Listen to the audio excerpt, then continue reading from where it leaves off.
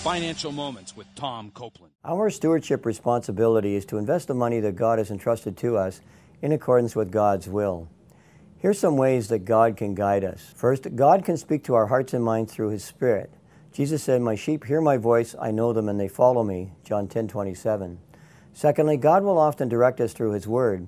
Psalms 119:105 says, "Your word is a lamp to my feet and a light for my path." And thirdly, God can provide His peace or lack of peace with respect to a proposed decision. Jesus said, "Peace I leave with you, my peace I give you." When you invest money according to God's will, you may not necessarily make the highest returns, but God will provide His peace and meet your future needs. In summary, prayerfully allow God through His Spirit and His Word to determine where you should invest God's money. To learn more about what the Bible says with respect to investing, review my 3 one-half-hour videos and 29 financial moments located at CopelandFinancialMinistries.org.